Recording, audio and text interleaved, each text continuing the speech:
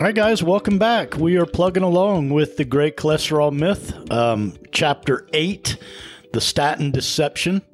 So we're in the second half of this chapter, and it goes through the risks and the benefits, and then kind of dives into how the pharma companies tell their story and what have you, right?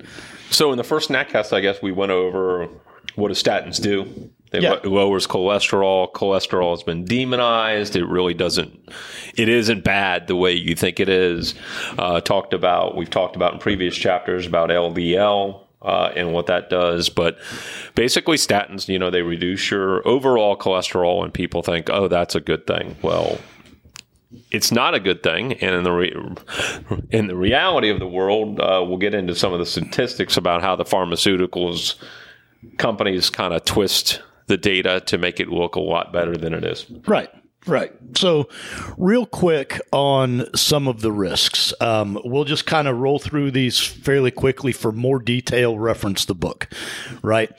But probably the number one risk is to the brain. They go into the detail that although the brain only makes up 2% of the total weight of the human body, it contains 25% of the body's cholesterol. Right. When we take a drug that lowers the cholesterol, of course, there's going to be effects to the brain. Some studies are showing that there's connections to dementia, to Alzheimer, to just general cognitive clarity, well, I guess Senef, the lady from the beginning, said that a lot of these actual symptoms kind of cleared up a little bit when she took her husband off of a lot of these drugs. Right. Off of the statins. Right. So there's definite effect to the brain at some level. The second thing they bring up is the depletion of CoQ10. Statins do block the receptors and deplete the body's ability to store CoQ10, and at a very high level, CoQ10 is critically important for energy in the heart. Yeah, and they even mentioned here again, we've mentioned this before, we did a Snackcast on CoQ10, if I recall. Yeah, we did. Anybody who is on it, let me reiterate, for the very few people who should be on a statin, if you are on a statin, you need to be on CoQ10 yesterday. Run to the store wherever you go to get your CoQ10 supplements. I'm actually say that here. I highlighted it. Run, don't walk to your nearest pharmacy or health food store and pick some up. They recommend 100 milligrams twice a day of highly bioavailable ubiquinone. If I said that right. I think you did. Okay. So problem number 3 is your gut. It basically, your gut, you've talked a lot. It screws with the gut flora, about how important the gut is, and it's from vitamin absorption to the immune system to everything else. At a very high level, statins will mess with the gut flora, as you said. Yep. They reference immunity. So statins are in nature anti-inflammatory. But the way they accomplish this anti-inflammatory action may not be without problems. They suppress chemicals. I forget how they pronounced it, but it was NF-KB. It was a specific way that they. So there's immune system side effects. Again, I wanted to go through these kind of quickly because we could get caught in the weeds. Sex life. Pay attention here, right? Right. So, serotonin was a big aspect. Oxytocin was a big aspect. Right. All of these different hormones. So are we leading not only so obviously serotonin and oxytocin, but, are we leading to not only sexual behavior, but also depression? That's what crossed my mind right out of the gate is, are people that are on regular doses of statins, are they more depressed, more anxious? To your point, you're messing with the brain. Right. At a large level. And in regard to the sex, all the major sex hormones are derived from cholesterol, and that would be estrogen, testosterone, and progesterone, I think is the third one. So, so it's not good for that. They go a little bit deeper. They talk about oxytocin, the hormone of love. To your point, it affects mood as well. Serotonin, we mentioned that one. So the big ones was starting to get into. So in one of the nuggets that they put in here was in talking about. They went through some of the studies and how the pharmaceutical companies like to pump up their information. I won't get to that yet, but they were saying that as part of one of the studies, they had the excess death. So you take this, you want to improve the death rate. And the reality was that it didn't at all, right? Right. Multiple studies. Right. I mean, you might have like one person. I mean, not even one person, but when you look, there was results that were better for heart conditions like heart attacks and that type of stuff. But that's deceiving because the excess deaths that exist were actually the same. The same number of people that took placebo, basically no drug, had the same death rates as the people mortality who took rate. The statins. In fact, there was actually more, right, that died that took the statins than the other. So that was really interesting to kind of see. But guess what they started getting? Diabetes, cancer. Well, they an analogy they use in the book is if you're trying to sell pharma compared to the guys trying to sell alcohol, right? And they'll reference that moderate alcohol intake improves your odds of getting heart disease, right? I don't know if that's true or not, but it's the example they gave. And they said, but what they will hide is that alcohol also increases your chance of breast cancer. Right. They're not going to tell you that. They're going to say, hey, a glass of wine a day is good for the heart. Well, that might be true, but it's also not good for breast cancer. Or these 20 other conditions, right? Give and take. Right. And that's kind of sometimes how they twist the data. Circling back to serotonins real quick, I did want to point out, you've mentioned a lot in the past that it's almost like Hydra. You take one thing and you create all these others, right?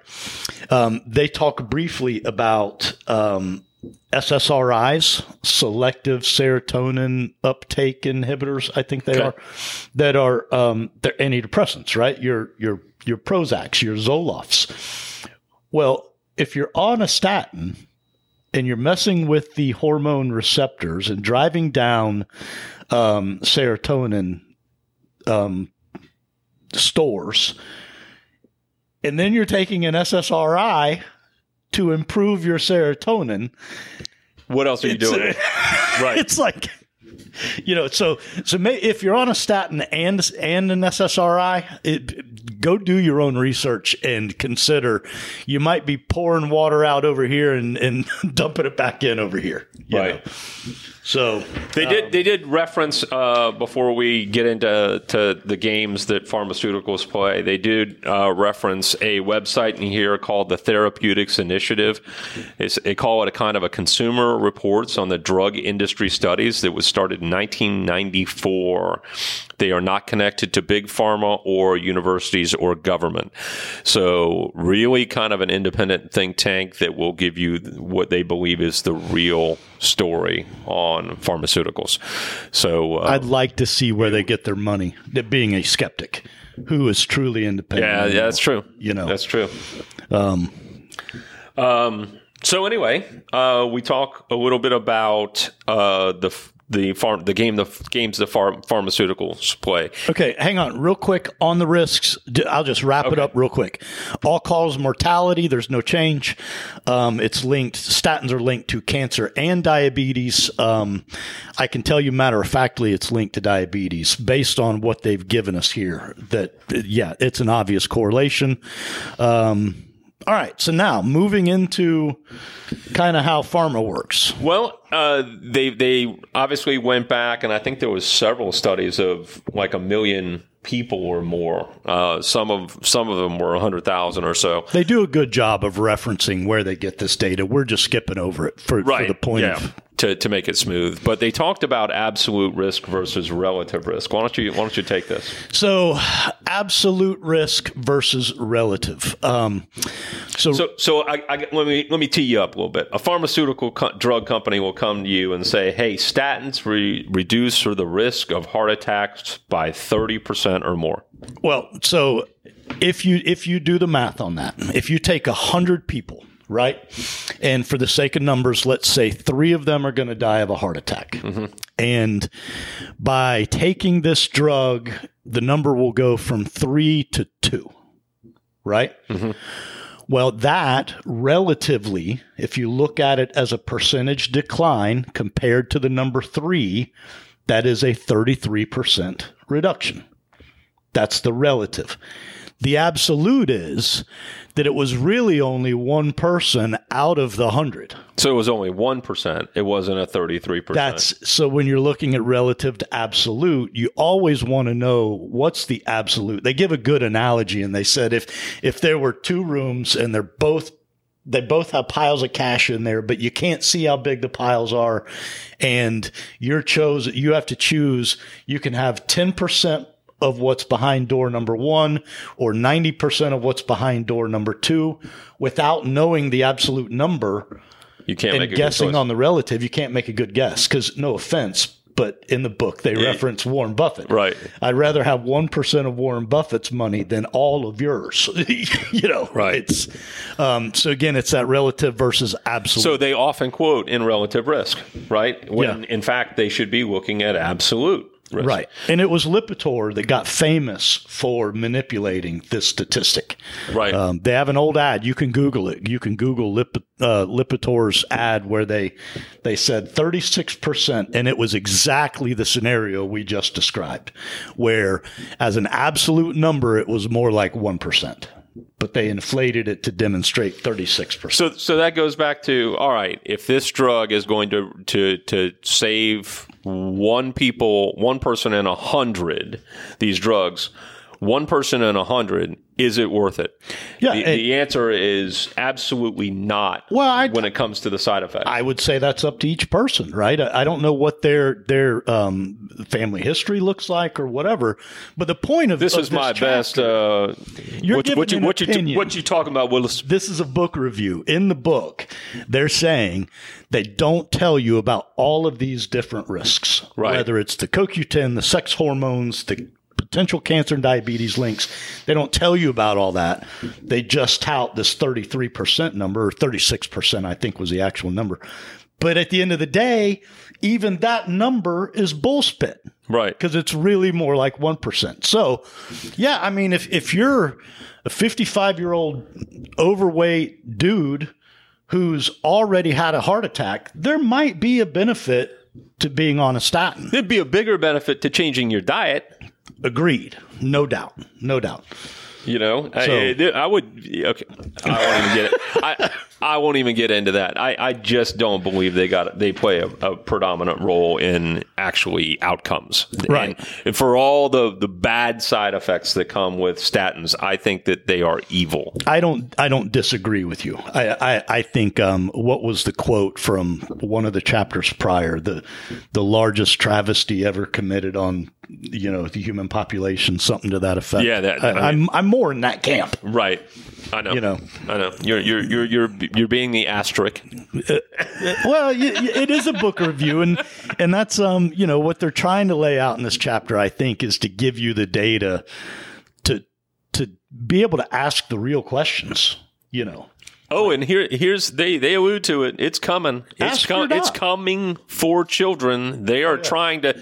There are several doctors that are out there that are promoting statins for everyone. Everyone gets a statin, and they are starting. Like Oprah. You get a statin, and you get a statin. It's coming. I mean, they want to sell more of this crap, and it's going to. They're talking about the obesity in children and how children have cholesterol issues and everything. Yeah, I agree with you. Children do have cholesterol issues, but you're not going to fix it. Right. Or cholesterol is not even a problem. Children have dietary issues. I would encourage the viewer, even if you're a skeptic on this, the next time you're with your doctor, and if you're on a statin or they're trying to put you on a statin, is ask them about this stuff. Say, Doc, what's this going to do to my CoQ10, to my testosterone, estrogen, progesterone? And they allude to it. A lot of docs don't know. They probably don't know. And if they don't know, that's a red flag. Right. Or tell them to produce the studies. If they can refute, if they can go, well, it actually doesn't do this because this, and here's the documentation, you probably have a great doc. Right. Politely ask the doc to produce the studies. You know what I mean? And then they said, so it should not, like vast majority of the time, it should never be prescribed for women. And then on top of that, it should never, ever, ever be prescribed to children. And that's coming. You're going to see the pharmaceuticals try to grab a grip on the children and the cholesterol problem that exists. And I think the final red flag, I don't know why they waited to the very end, because I think it's a pretty big deal. But statins are they help drive down our vitamin D.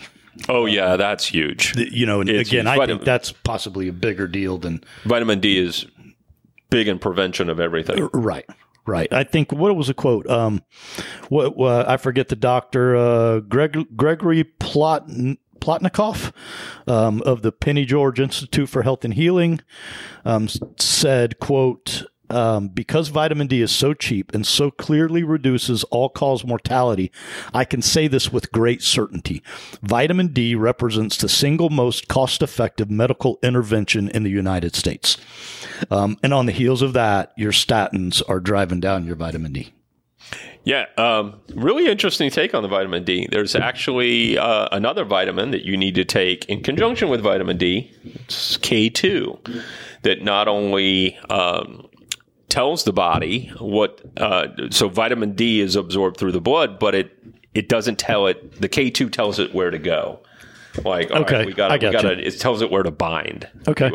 So if you're taking a vitamin D, I'd probably recommend a vitamin D with a K2. Nice work there. Thank you. Doctor, not Dr. Transu. Yeah, doctor. All right, chapter 9, it's titled The Real Cause of Heart Disease, and that will be next. Sugar. It should be a good chapter. I don't know why you always have to sugar. I don't know. I don't recall reading this chapter. I know I read the book already. I don't recall. Maybe you're right. I don't know. I haven't seen it. Right. We'll see. Okay. Right. Questions, comments, concerns. Email him. Email us at snackcast@yes.fit. Stay moving. See ya.